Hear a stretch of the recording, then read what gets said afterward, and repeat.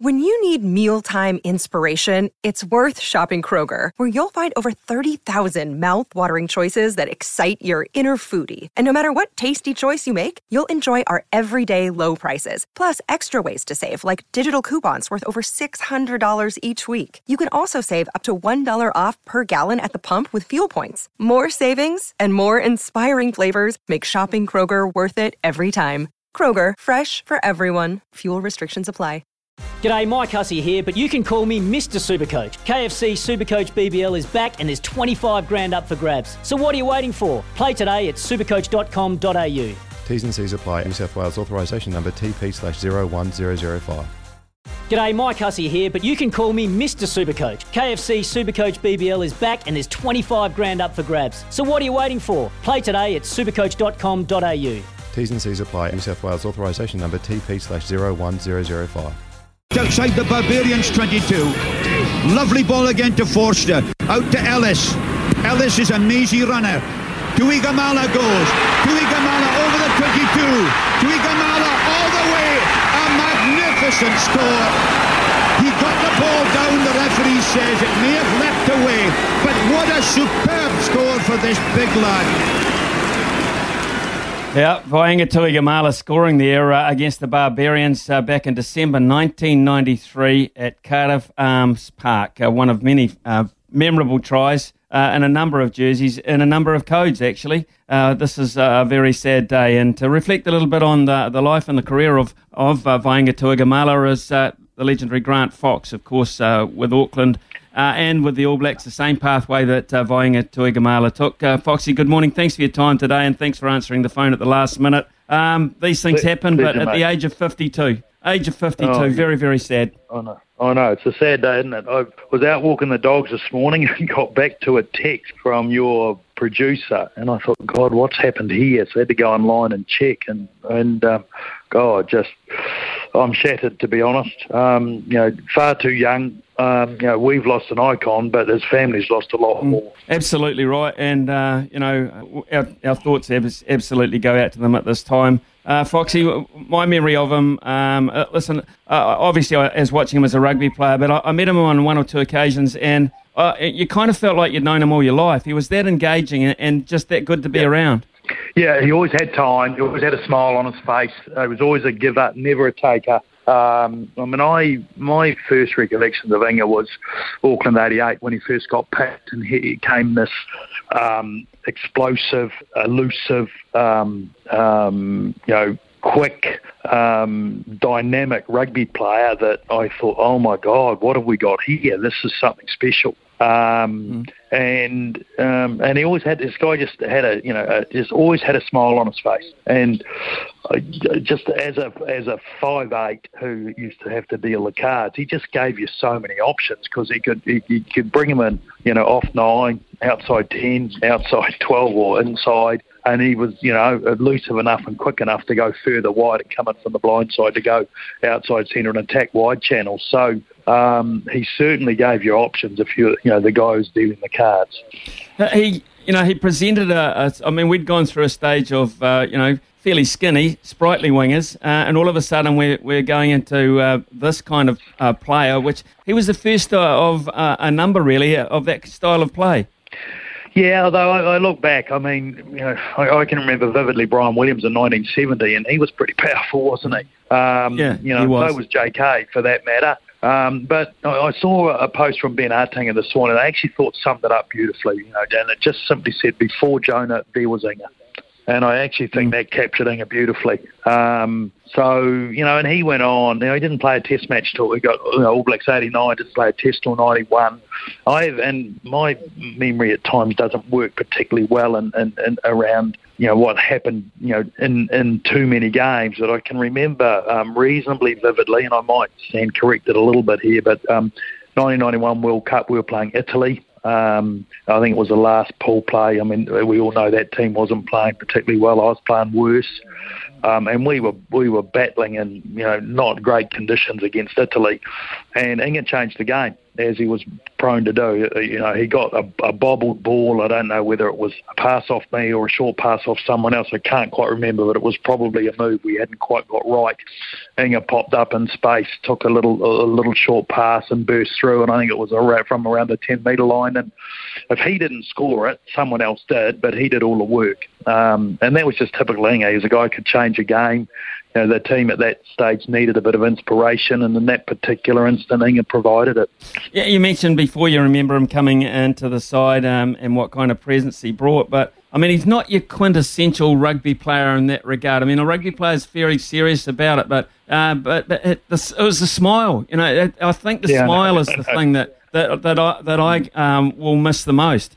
Yeah, look, he was cheeky, Inga. He had this sense of humour. At training at times, I can remember some Auckland trainings, and we always tried to train faster than we could play, and you'd be getting through some hard work, and you'd have used Inga a bit, and he'd have his hands on his knees, and he'd look at me and say, it's almost to say, please don't call me again, with this big smile on his face, and if I called him again, he said, oh, okay. He was just, he was cheeky in that regard.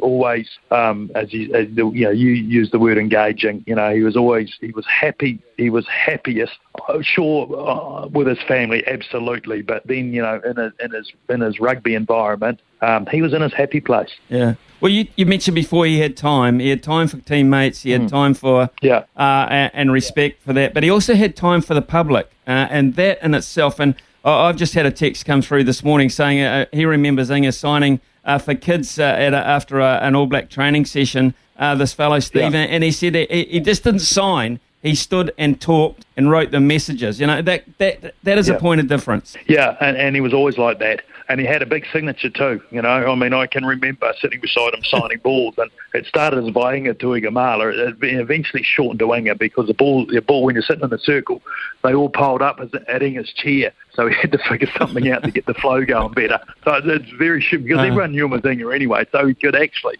That was absolutely fine, but by Inga Tuigamala was, it took him quite a bit of time to get through it, particularly if he sat next to Richard Lowe, because he'd just signed R. Lowe, so there would be a bottleneck there, and there was always a great deal of humour when we were doing that sort of thing. Yeah, but you're right, he was always right. Yeah, he wouldn't just sign, he'd talk to you. There was always a message. He was just, as I said, he was a giver, not a taker. And across the codes as well, Foxy, because I remember he's very faithful to Ponsonby. In Auckland, of course, great legacy there, the All Blacks. And then, of course, he changed codes and he became, I'm reading a tribute from Jason Robinson this morning. Quite clearly, he had the same effect in league as well. Yeah, he had a remarkable league career. I mean, don't forget the game was amateur when Inga first played. And obviously he went down a professional path with rugby league, which was just another. It extended his rugby career because in a way he wasn't getting picked at the level he wanted to in New Zealand anymore, really. And so off he went, and there was another career, a bit of a rebirth, if you like, profound influence on the game of league over there on Wigan, on people like Jason Robinson. Then he went back to rugby.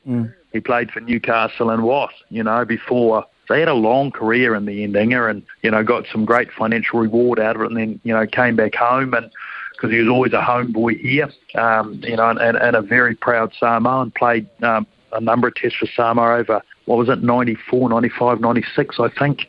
That's was right. That period. Yeah. So, and then, age eventually catches up to all of us, and you can't play the game you love anymore, and you've got to do other things in your life. And Inga got into things again where he was giving back to his community. Yeah, I mean, he did. I remember a number of fundraising things that he tried, and a number of initiatives he launched for the sake of church and family. Yes. Yeah, and, he got into, I think he got into the gym business. And he got into the funeral home business. I'm trying to think of the undertaker business. All designed really to help his community. To put because he intuitively understood and connected And he was generous to a fault, because I think, at times those businesses may have struggled a little bit because Inga was always too generous, not only with his time, but, and just wanting to help people out. Typical Inga. Sorry, go ahead. No, I was just going to say, ironically too, Foxy, he was, this passing comes at a time where he would have looked very fondly upon the introduction of Moana Pacifica into top-level rugby as a franchise in their own right. I mean, very proud island traditions. Yes, absolutely. I was just talking to JK this morning, and he was just telling me a little story. He saw Inga very recently, and he said it was with he was sitting in his cafe and he noticed four big island boys and on the footpath, and they happened to be Inga, Ronnie Clark, Charles Rickerman, and Bradley Meeker. And they'd been on a bike ride, I think, from Swanson or something. So this was like halfway house, turn around, go back. And Jake has had a wonderful catch up with him, which is, again, typical Inga, and he would have probably been right in the middle of that with all of that cheeky sense of humour. But, and it's a sad time. I mean, his family had been through a sad time just very recently. He had lost his younger sister only 3 weeks ago. So, God, the Tui Gamala family are doing it tough at the moment. They are, and as I said before, our thoughts certainly go out to them when he does have a send-off. And these times it's probably a bit restrictive for what it might be, but I imagine the rugby fraternity will want to be, and the league fraternity will want to be a seriously big part of it if they can. They won't have a place big enough, Smithy. I don't reckon. No.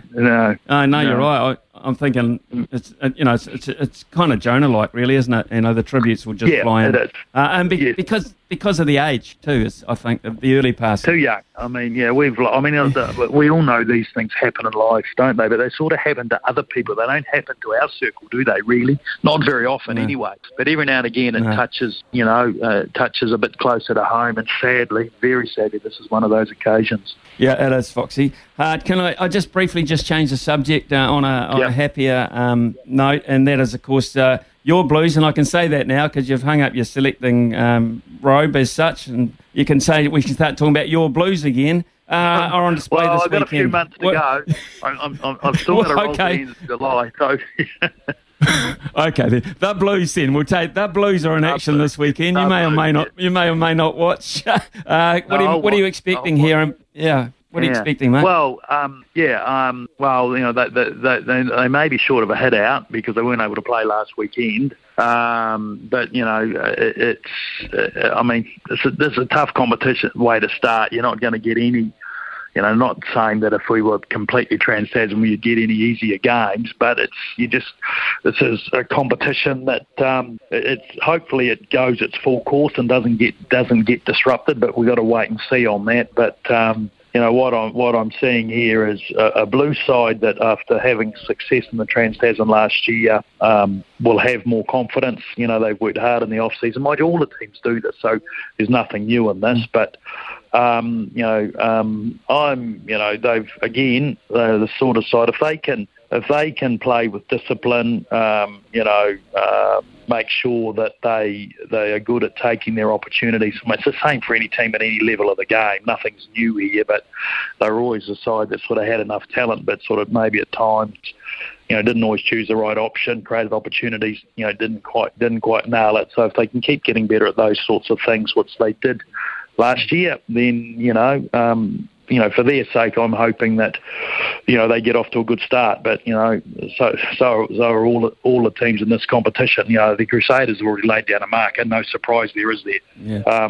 They're going to be incredibly competitive, and at the pointy end, once again, they'll be a tough side to tip over. But we'll just see what unfolds. It's early days, so we've got to be careful. I've already been doing a bit of work on the computer, and you're sort of making notes, and you've just got to put in the back of your mind that, okay, it's early, right? We've got to see how things are tracking in, the middle of the year that's from an All Black selection point of view, or middle of the campaign to the back end. But, the teams can't wait to get going till the middle of the back end of the campaign. They got to get going now, and upon that they rely on some of their big guns to make sure they've got form early. So anyway, we'll see how it all unfolds. Just finally, I know you're a proud dad, and you're especially proud with Ryan's performance, his last performance in the UAE region. So I just got to know, he said he did a lot of pacing. I watched him actually. I watched him specifically because he said he paced around the greens while other people were lining putts. He couldn't stand still. What was your carpet like in your room? Yeah, well, we were watching. We were on the couch, to be perfectly honest, and it's a nervous watch. You know, it's like when you're watching your kids play, mate. You so desperately want them to do well, and they're usually more calmer than you are. But he was. I mean, I could see that he had nerves early. You know, he was struggling to deal with that early. But I was really proud of how he stuck at it and the character he showed. He got a little bit wobbly, and then he played that tough stretch 9 through 12 really, really well. Bit lucky, but got through it. And then I thought it was really solid coming home, and so very proud of him. He rang me the next day, and he'd had a few with the South African boys, and he was in his hotel room on his own. He said, "Oh, Dad, I didn't enjoy that." And what he meant by that is actually going through it. And I understood that, because at times you don't necessarily get that enjoyment going through it. You get it afterwards when you've actually got the job done and you got what you want out of it, because you put yourself through hell. And that's what he felt. But anyway, he was out for dinner a couple of nights ago, and what I'm glad this time, so he's got a chance to enjoy this. Last time he won, and I know it was a different event, but we went to Mexico a couple of days later, and he just did not get the chance to sit back and enjoy what he achieved. This time he's been able to do that in Dubai with some Kiwi mates and some of his good mates on the South African side of the tour. He's home. He can enjoy it. Get into some more work, and he's going to head back up to Europe around early to mid-April. So just enjoy it. Go fishing. That's what he loves doing. Get back to work and hopefully get going. And hopefully it's the start of what will be a good season for him. I'm sure it's going to be, mate. I really am, and I feel good for him. So, look, hey, thank you very much for answering your phone at the last minute. And I know it's going to be a tough day for a lot of you guys, losing a great teammate and a great mate like that. So, thank you for your reflection too, and letting the folks at home know just a little bit more about a man that we've lost today. Thanks, Foxy. Okay. Thanks, Smithy. Cheers. Thanks. Bye. Cheers.